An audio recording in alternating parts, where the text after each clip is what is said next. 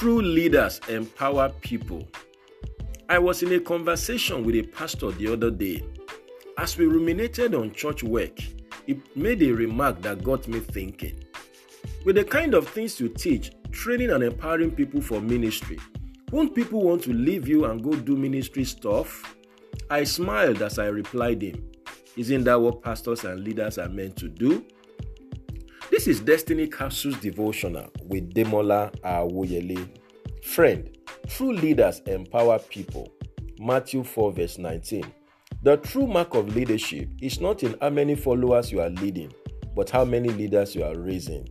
True leaders preserve power by giving it away. Luke 10 verse 19. True leaders raise other leaders. They don't just produce followers. They feed the sheep. They don't fleece the sheep. Jeremiah 3:15, John 21:15-17. Someone once asked a senior leader, "What if you train people and they end up leaving you?" The senior leader replied, "What if you refuse to train them and they end up staying?" Truthfully, some people will leave you, but you should not keep people ignorant and ill-equipped just because you want to retain them. Luke 11:52. That is not leadership, it is hypocrisy. Great leaders are not afraid to train people. They believe that empowering people is the greatest testimony of their leadership. Christianity is where it is today because Jesus was selfless enough to train some 12 disciples and release them to go change the world. Mark 3:14, Mark 16:15-20.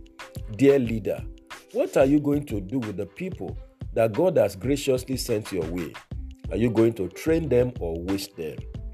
Dear pastor, understand that church is a leadership factory.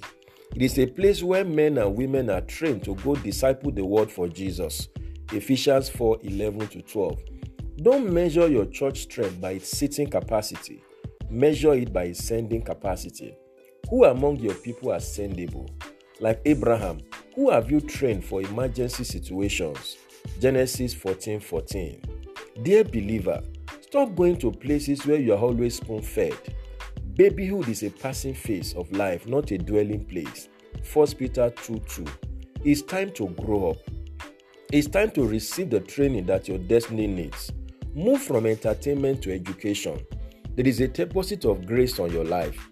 You need leaders who will help you discover your destiny and empower you to fulfill it. 2 Timothy 1:6-7.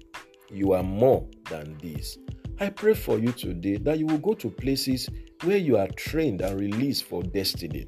May you encounter leaders who will empower you to become your best in life, and may you take responsibility for the fulfillment of your destiny. This is a blessed day for you. Go and win with Jesus. You will succeed. Bye for now.